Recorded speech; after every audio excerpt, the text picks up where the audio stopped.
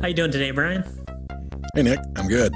I'm actually thankful that, this is the first August in years that I don't have to be sitting down and planning for IT budgetary season, going into end of third quarter and end of fourth quarter prior to getting budget approvals. But I know that that's not true for everyone.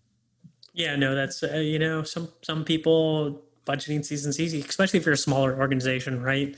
You just buy things when you need them, and you don't necessarily have a budgeting season. But it's definitely a different kind of August, right? For everybody. And today we had good conversation. We went everything from how does your IT support staff handle, people working from home, all the way to leadership, things that you should be thinking about with a remote work staff. And some of that is inclusive of really reviewing some of the policies and procedures that you've had in place and forecasting into what we both sort of cringe at calling the quote unquote new normal. But it is a term that continues to get thrown out there. So we do touch on that quite a bit today, as well as offering up some leadership tips and tricks about how to consider hitting refresh on some of what you may have had in place, as well as planning for what may not be a typical procurement cycle for a lot of folks that are going into budget planning for 2021. Yeah, I guess with that, let's let people get on with the show.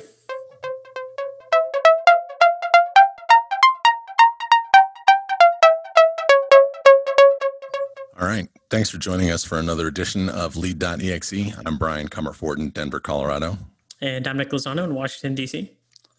And today you've got just the two of us. We're going to be chatting a little bit about what tech nerds like us love to nerd out about, which is technology and, in part, what technology leaders are going to be challenged with, particularly in budgeting for the new normal, sort of all the things that come along with what we're quote unquote calling the new normal post-COVID crisis.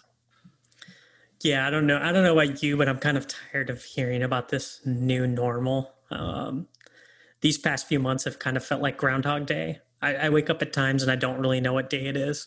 The only way I can differentiate a weekday from a weekend day is either I work my day job or I don't. but as you're saying, it's a very challenging time right now, and I think especially for IT leaders, right? We've seen this transition where a lot of businesses are core, their employees are in an office location or remote location, or satellite office. Internet is supplied to them, IT staff is there, everything they need on hand, supplies. And now instantly, a lot of their staff are dispersed. They're at home. They're using home computers on home networks. And like you and I were discussing before we hit record, there's these demands on the home internet that weren't there before. Right. So a lot of people have their kids at home and their other spouses, and your other spouse might be working from home or watching Netflix while you're trying to upload a 3 gig file so that your marketing team can see stuff.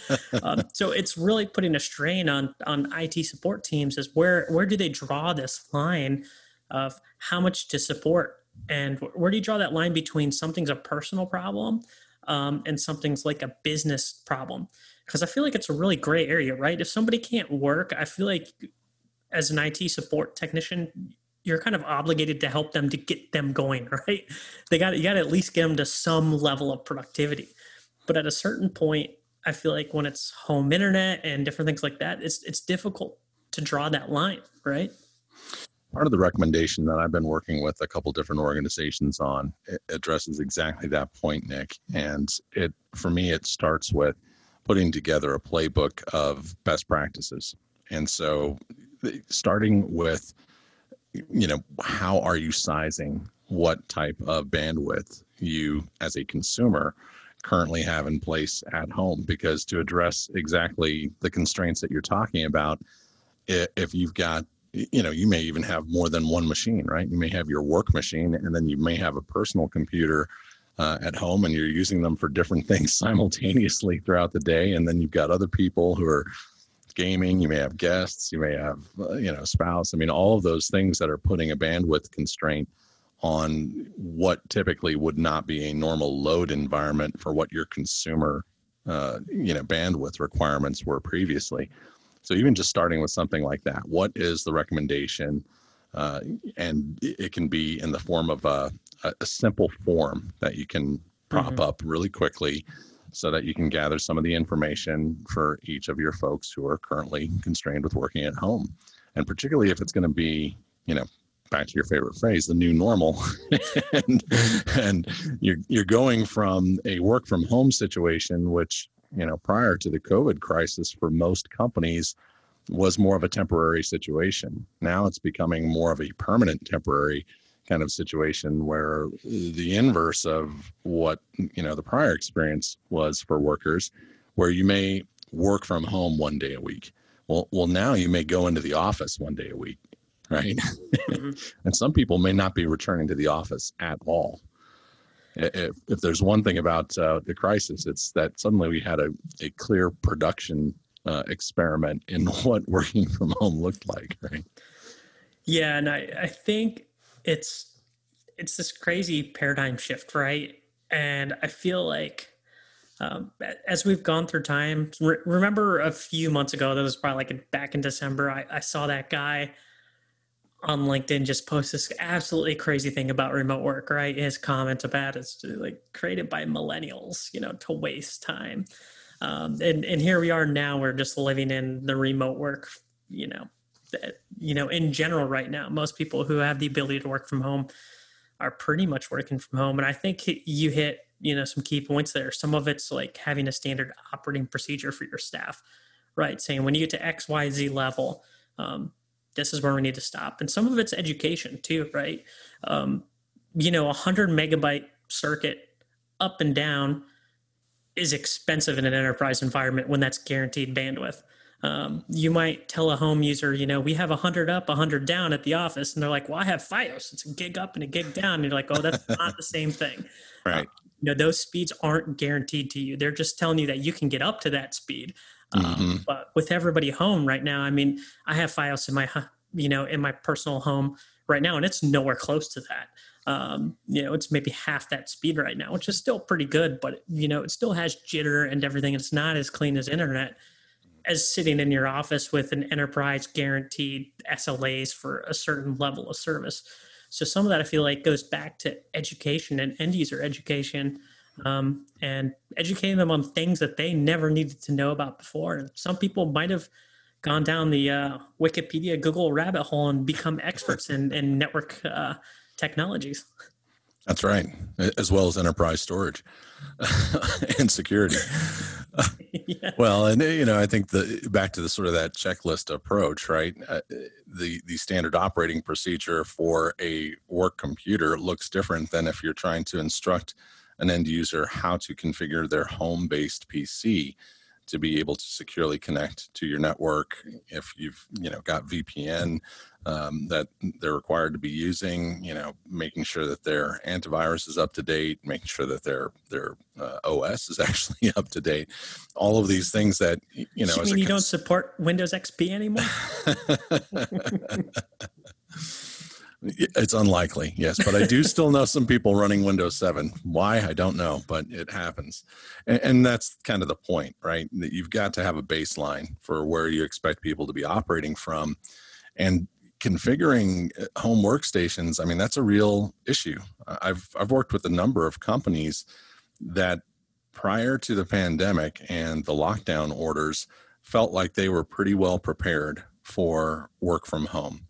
Mm-hmm. But what they quickly discovered was they actually did not have VPN allowance for their entire workforce. They could maybe have up to 100 simultaneous users off-site who are connecting in via VPN.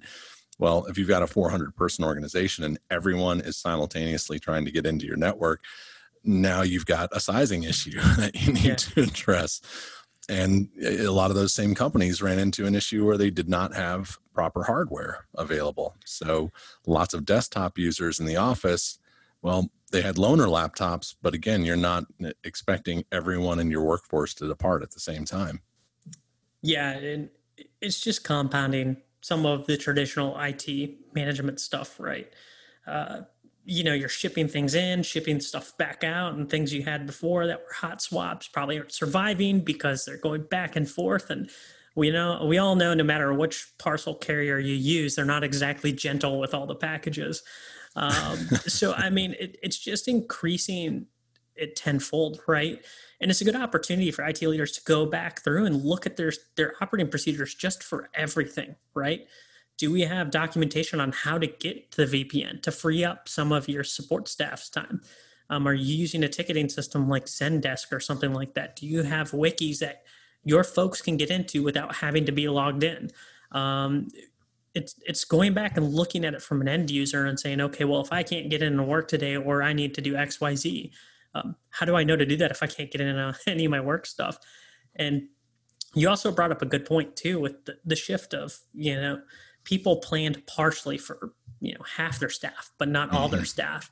And this was a good test, right? Because it's always hard to actually produce real world conditions and stuff in a testing environment when you say, okay, everybody's going to work from home, but you don't necessarily know what that's going to look like. I always say that end users are going to do what end users do. They always do something that surprises you. It's not that it's bad that they're doing, it's just that they do things different ways that you probably don't think about doing it because you're an IT professional. Like you have everybody loaded up on a VPN, and then what if you have, a few folks who are working on digital assets, maybe like a movie or something like that, passing it back and forth through the VPN. Right. That can just bring your VPN to a crawling halt if your hardware is not good enough to handle all that tunnel back to the office and then the back and forth of a 3 or 4 gig file, Yeah, absolutely. And again, those are things where I think being able to prop up a form to help gather information if you don't know exactly what every role in your company may currently require, based on what they're doing, they may have radically different needs. And so while some folks may be perfectly fine with whatever their home internet provider is currently allowing them in terms of bandwidth, there may be completely other user types who are seriously being constrained with their jobs because of challenges that they've got. And so you've got to be creative in providing some additional workarounds, whether it's setting up some kind of enterprise, whether it's a Dropbox or some kind of enterprise storage that's online that makes it easier to transfer files versus just trying to push everything, as a single deliverable versus via an upload. Gathering that information, I think, is one of the challenges, especially for larger organizations where you've got, very disparate roles, and then everyone simultaneously trying to, have the same kind of virtual work style. Exactly. You sent everybody home and they denial of service distributed your network. And it's not because they're trying to do a DDoS. That's just what's happening because everybody's remote and everybody's trying to work from home, and your resources just can't handle it. Because what IT staff would really plan for that? When you think about it, right? Most people aren't thinking, hey, everybody's going to be home. It's going to be a long-term thing. Our business continuity and disaster recovery is normally like a disaster. Like, hey, there's been an earthquake and we can't get into the office for like a month. It's not this, going on 5-month, thing of people working from home. So it's really forced IT leaders to shift their thinking and how they plan their resources. And it should be interesting times coming up budgeting. I bet the hardware players like Cisco and Juniper are going to be selling massive amounts of hardware. Mm-hmm. Them and F5 and everything. And AWS and, what Azure has a virtual desktop too. I bet those things are going to be slammed, right? Because people are like, well, here's where we are now. Here's where we need to go. And this is how we can get there the fastest. So it's definitely probably an interesting time to be an IT leader because you have leeway to spend money and justify things that probably took, 3 or 4 discussions and board level meetings to get approval for. And now it's just hitting the CFO and the CEO and they're saying, just buy it and we'll justify it. And the board's like, well, fine, we get it. Everybody's working from home. You need this. So it's definitely interesting. Hardware, security, everything. I feel like the vendors are just going to be coming out of this thing golden. Well, I'll tell you what, 2020 has been the year for me moving from leadership and IT operations into providing software on the vendor side. And so much of what my current employer provides is exactly that. It's remote access technologies, and it's been unbelievable how busy this time has been. So certainly, from a procurement standpoint, I think the other thing to be very mindful of is with the budgetary season, what has been, the old normal has been, the month of August rolls around, you start having initial conversations about what are the initiatives on deck for the next year. And let's start discussing, what are some of the functional areas within the business that may have their own unique needs, and let's start asking questions so that we can put together RFPs, so that we can start developing purchase lists. It may look a little different going into 2021 if for no other reason, part of what you pointed out, a lot of those hardware providers in particular are going to be slammed. I don't know about you, but yeah. I was looking for a new headset recently, and they're still like impossible to get. Well, them with webcams, you just can't get them. It's unbelievable. I mean, these things are like Lysol wipes or something, right? I mean, just if you can find it, it's like you're buying gold. Well, let me tell you can find the cheap webcams, cheap headsets, but those are the things that aren't going to work that well. Mm-hmm. Trying to find something like reputable, I'm not going to say brand names here, but trying to find something reputable that works, that's where the expensive factor comes in, right? Because the supply's low because everybody's just looking for it to work from home still.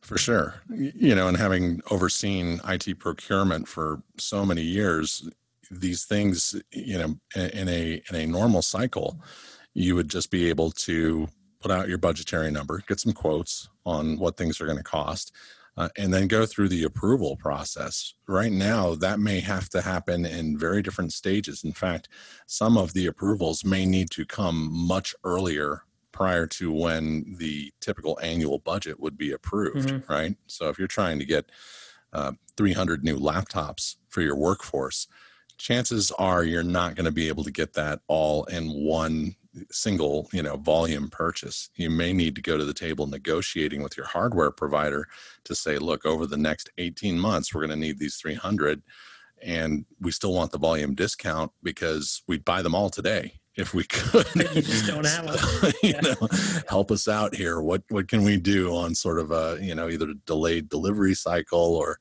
adding some additional discounts for getting those things iteratively versus all in one fell swoop.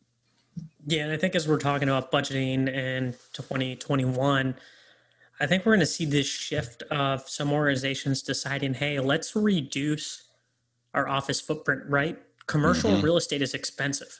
It's expensive before you even build anything into it. Mm-hmm. So I think we're going to see some organizations kind of go the way the big consulting world's been for a number of years, is that they get a typical space. You're going to see maybe like some accountants there, maybe some essential IT staff, some janitorial staff, some operation folks who need to be there just to make things run. And then everything else is just going to be hoteling. Mm-hmm. Nobody's going to have an office. You'll get a stipend probably to, fix up your own desk, buy some things that you think you need. Maybe if you need a new router or something, your stipend will cover that. I think we're going to see a lot of that coming within the next year, just as, you said it's difficult to plan to procure things. And especially when everybody's at home, that procurement, that idea of what you need is completely different for every employee. All your IT folks who do IT for a living probably already had a decent router and a home network set up and personal computers. If their work computer dies, they know how to do that stuff. But, the everyday end user might not be set up that way. So maybe they need the stipend to just go out and buy a new, wireless router that's not 15 years old or that's not from, your ISP. Right. So I think we'll see a big transition to employers probably shifting some of that budgetary cost, not renewing office space leases and shifting some of that money outwards to their employees to kind of buy whatever they feel like they need in their office without going through all this purchase requisition thing of, hey, I need a chair. It's like, well, here, here's X dollars. You can do whatever you want with X dollars. Yeah. Yeah. Oh, and I know what you're saying is already true. I was just talking to a company this morning that is, as of today, actually moving offices, and it was not the move that they anticipated. They had originally planned to expand out another floor in the building that they're currently in, and they had all the contracts drawn up. They had everything ready to go. What they determined after looking at expenses was that it was actually going to be cheaper for them to pay a penalty to cancel all the contracts that were in place and to reverse course and to go actually get a new office in a completely new building that is less than half the size of what the current office is that they were planning on expanding, right? They were planning on doubling the amount of office space that they had. Now they're going the other direction and they're reducing their current office space by half. And even with the penalties, they've been able to calculate that that's actually going to be more cost effective for them, and shift everything over so that they do have permanent work from home status for the majority of their workforce, with only the administrative staff in the headquarters, and then hoteling set up for anyone else that needs to come in, and meeting rooms for entertaining clients or, board meetings or whatever. Or entertaining yourself. Well, you can do that at home. Yeah. And that's one of the things that has shifted, with this. I feel like more people hop on a Zoom or a WebEx or a Teams or GoToMeeting, whatever video platform you are. And before all this happened, like you'd hop on, I'd turn on my video and I'd be the only one with video on. But now it's like people are just, used to doing it and they're having fun and they find different backgrounds. You see the backgrounds that people do. So I think it has opened people up more into this video kind of teleworking thing. But I guess since we've talked a lot about probably like just the logistical aspects of this, but what do you think some of the, leadership challenges of this are going to be? Well, you just touched on one of them, I think. So, the stigma of being on video has effectively disappeared with the ubiquity of everyone being on video calls, for their team engagement.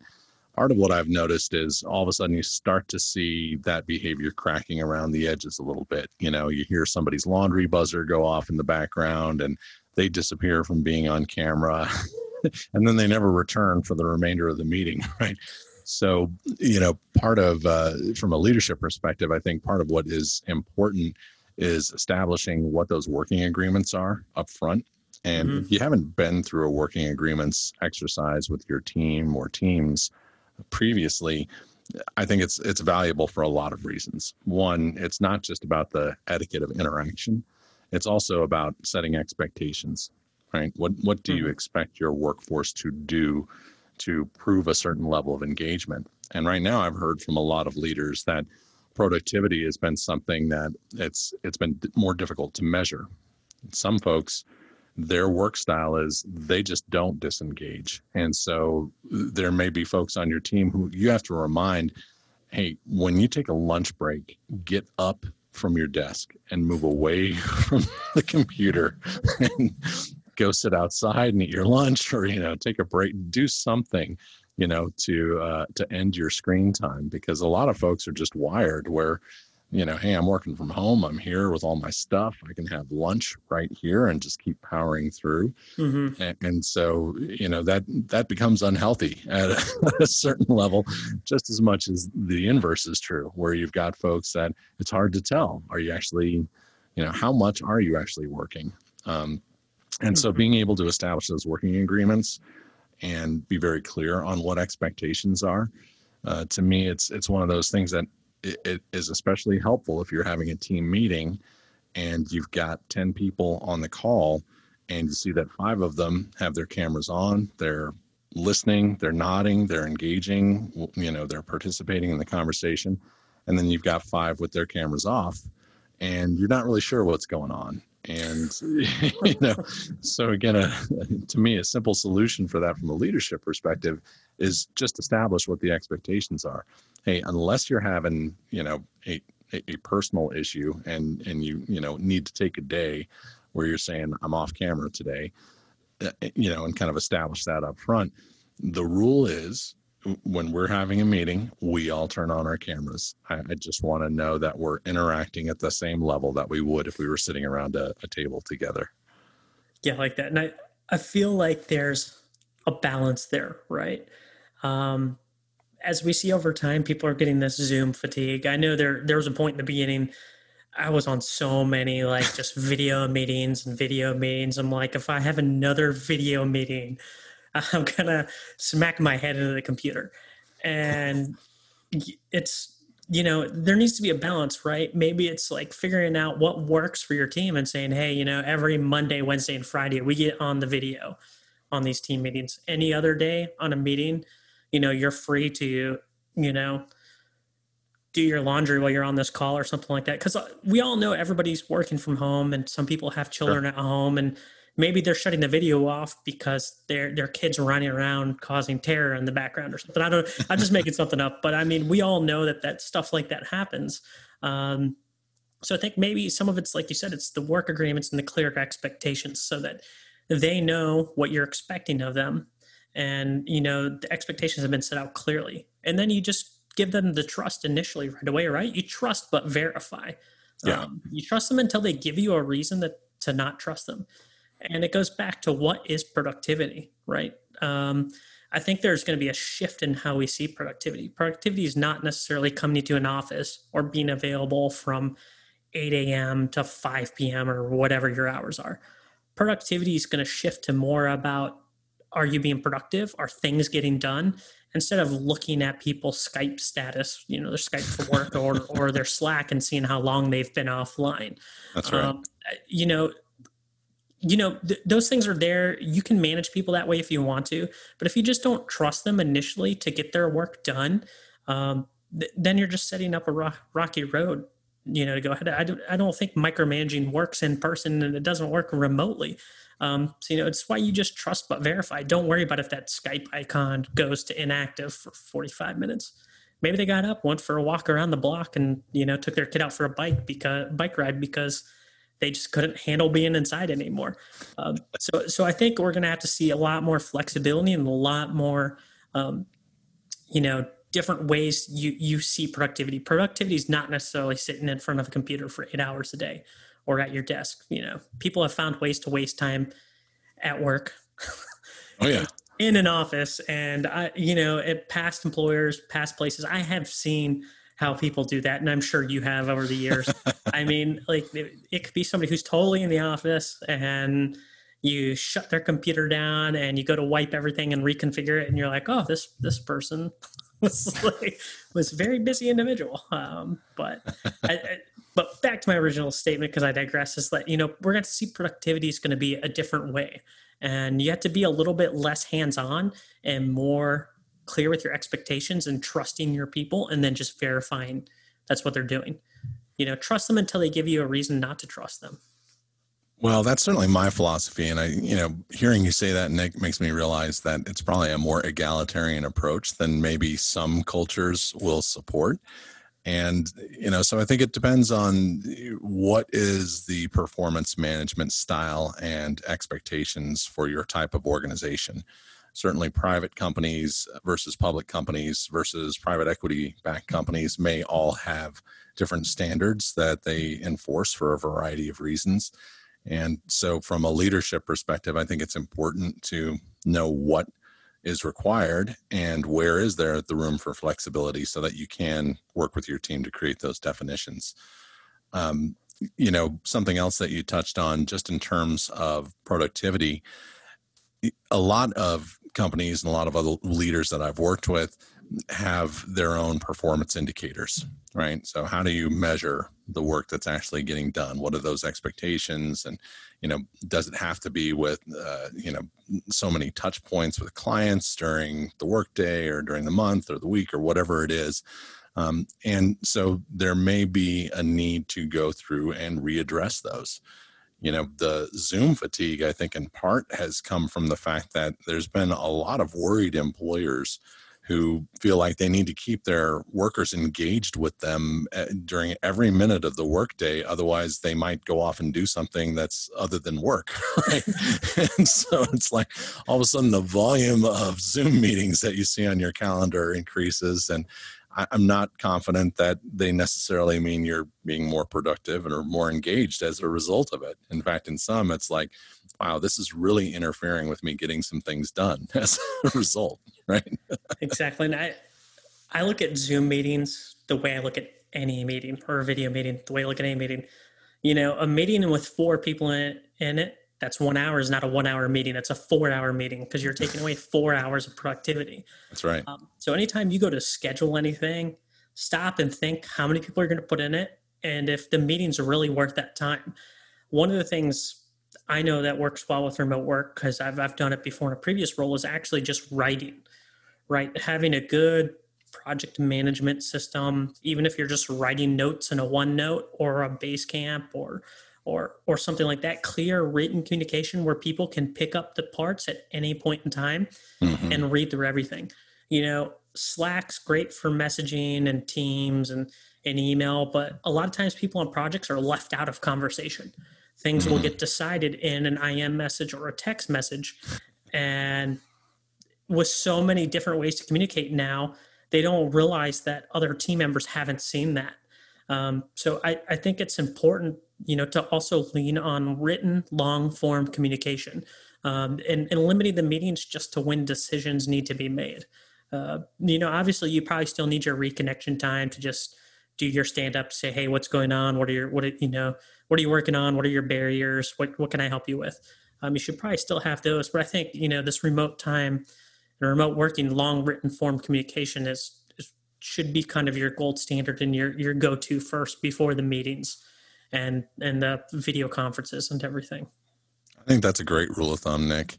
I would add to that for organizations that have not yet settled on some type of collaborative technology to help drive their team engagement, whether it's Basecamp, whether it's Slack, Microsoft Teams, there's a lot of very analogous tools out there that allow you to do just that, set up channels specific to your teams, to a project, however you're designating it. And then it gives you a centralization point where it's easy to tag individuals. It's easy to tag every member of the team, keep awareness engaged through those notifications, be able to centralize information in an iterative type of knowledge base or wiki and, or notebook or whatever the format is, so that you can continue to work in a highly engaged collaborative type of format where you don't necessarily have to be sitting right across the desk from somebody else that you would normally just, lean over your cube wall and ask a question. Now it may be getting addressed through IM or through a shared channel chat. Yeah. And, collaboration's great too. And one of the things that with the Skype for Business, which is going away, but, Teams, any of those IM things or text messages, it's that feel that, people feel like they need to reply to things instantly, right? or they need people to reply to them instantly because they're sending them an instant message. I would still say, at least for me, relaxing the IM culture, because it can burn you out, right? Don't send someone an IM and expect them to reply within seconds. Just like I wouldn't send an email to somebody and then turn around 30 seconds later if we were in the office and say, hey, Brian, did you get my email? Why didn't you open that? People are at home, they're on conference calls, they're probably working. And that's where the long written form communication comes in handy, because you can just write a very long explanation and tag somebody. Like you said, if it's like a Teams or Slack and it's in a channel, then everybody can see it and you just wait for them to reply. Don't expect instantaneous communication all the time, because as we lean more to this work-life integration and not this work-life balance, because right now we're home and our work is the same thing, people aren't taking that break, right? Because it's just so easy to forget that you're still working. And right now there's not a ton of places to go. There's not a ton of things to do. So it's really easy to just sit and do work for 12, 13 hours a day because, you know, you can only watch so much Netflix. um, and I think, you know, realizing that the instant communication is good, but it also doesn't need to be instant. It doesn't need to be real time. Let people have a break and allow them times to collect their thoughts. And again, using something as simple as working agreements that are clearly established that set those expectations. And when I talk about working agreements, I'm not talking about writing, you know, an essay about what these things mean. You can have a bulleted list. I've seen working agreements in a team as short as 3 bulleted items and as long as, you know, 2 PowerPoint slides that kind of cover all of these different things. And that can range from, you know, speak openly and honestly, right? Treat this as a safe and open environment for sharing ideas before your other teammates, right? I mean, things that are more EQ oriented like that for interpersonal interaction. But then they can also identify things like respond to all work-related emails within 48 hours, respond to all IM posts within 8 hours, you know, whatever those things are that you feel are those, you know, important expectations to set around the corporate communications in particular. Just spending some time going through that. And again, if you've already established working agreements, just like looking at your budgetary cycle, those things may need to be revised, right? And particularly as we're looking at what has changed and what's going to continue to change as folks may be returning to work. They may already be back in the office, but they're operating under some of these prior established guidelines or rules. That's a good time to say, hey, let's take a look at how we've done everything and start the revision process. Yeah, I think you've hit it really on the head there. It's effective communication, right? We're just talking about communicating with your staff and your expectations, especially with, you know, the fall schools getting ready to start. For a lot of people and in a lot of jurisdictions, it's still up in the air whether the kids are going back to school or if they're doing some school in person, some at home. So I think you said it's a good time for everything just to be reviewed and take the worst case scenario and plan from there, right? You've already had the worst case scenario, so what would you do differently? What do you expect out of your people? You know, like you said, working agreements is a simple one, and it could be just as simple as, hey, every Monday through Friday from 11 p.m. to 3 p.m., you must be online and available. Any other time, I don't care when you're here or not. It could be as simple as that. But yeah, like you said, Brian, I think communication is key right now. Well, and you know, Nick, I know when we typically have a guest on the show, we love to talk about books or media resources. What are some of those things that can help inform? And I thought it would be worthwhile to point out some of the work that one of our prior guests, Dr. Gleb Tsipursky, has done. I know that on his website, which is disasteravoidanceexperts.com, that he has published, you know, a freely accessible article called Adapt and Plan for the New Abnormal of the COVID-19 Pandemic. And in it, there are a lot of these same types of tips and tricks that he addresses that really, you know, help address, you know, up front some of the communication challenges, some of the revision types of approaches that can be taken.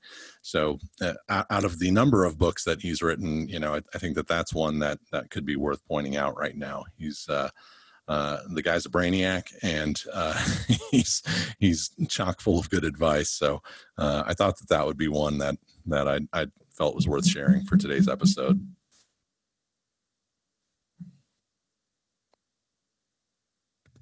Helps if I unmute, right? I would say even his podcast episode 27, when we had him on, is a good one. He goes over a lot of that. The odd thing is we recorded that, like 3 days into, you know, most of lockdown. The organization. Yeah. It was really weird, but it's full of great content, full of great insights. So I would definitely recommend our listeners to go check that out and check out his content in general. The other two that I would add is from the founders of Basecamp. That's Remote and Rework. Yeah. They have been a remote company. I think what's Basecamp, like 15 years old? Yeah. Like Oh yeah. They've been mostly remote organization for that whole time, and they share their thoughts and ideas based on what's worked for them, what doesn't work for them, and it's a really quick, easy reads. Both those books are probably only like 200 pages each book. You can easily get through them in a weekend. Yeah, in a weekend you can easily get through them. Or if you listen to audiobooks like me, you can put it up to 1.5 speed, and you can listen to it in like a couple hours. It's true. I think I breezed through Rework in about a couple lunch breaks. Yeah. So I mean, it's great content. It's just straight to the point. What's worked for them, what they found, what didn't work. Is it a gospel? Is everything in there? Is it going to true? Is it work for you? Who knows, right? Everything's different for every person, every organization, but it's full of lots of different ideas on how to approach remote working. Well, part of what I like about you recommending both of those titles, and I agree, is that they are structured in more of a playbook kind of format, right? It's not intended to give you the rules for every organization, but it gives you a lot of ideas about how to rethink some of those things that may have been part of your environment or part of your work style previously, and equips you with, I think, a critical mindset to be able to question, are those things actually of value to what we're currently doing? Or, are there opportunities for us to lean out some of our processes? No, and you're right. It's a great opportunity to just look at everything right now. And like you said, with the work agreements, and leaders should be going back there and just looking through everything and, look at resources, talk to other people in different industries, right? That's what I always tell people, is talk to somebody else in a different industry completely from yours and get a different perspective of how something is working and how something is not. You might find something that somebody is doing in banking, and maybe you're a software consulting company that works for them, that might work for you. So go ahead and talk to different people. There's tons of groups and ideas and people on LinkedIn. There's tons of places you can go. I know a bunch of people are doing like meetups over Zoom and everything like that I've seen. So the resources are out there. You just got to look for them. And, it may be healthy to break away from some screen time and actually pick up a book. What's that? Well, with that, thanks for the conversation today, Nick. I hope this is beneficial to other leaders who are wrestling not only with their technical challenges, but also just how to address the evolving landscape of the workplace. Yeah, with that, all right. Thanks, Brian. Thanks, Nick.